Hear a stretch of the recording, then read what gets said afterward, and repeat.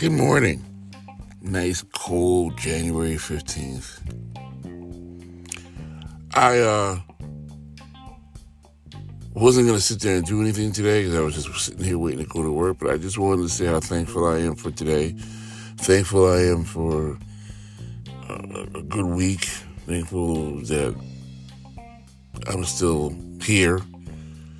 And thankful that I still have options ahead of myself. I'm thankful for my family and for friends. I don't have too many of, but I'm thankful for friends. And I just send my prayers out to people who I know need it much more than I do. And so I definitely want to do that. There's so many people who are in worse straits than I am, and then I complain. I was telling someone about that parable that came back to me about the guy with no shoes complaining to the guy with no feet that he has no shoes.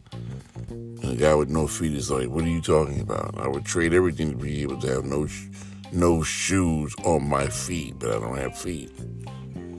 Sometimes you got to take it for what it's worth. So I'm thankful. And I just wanted to wish everybody a good day, good week. And I'll talk to you later.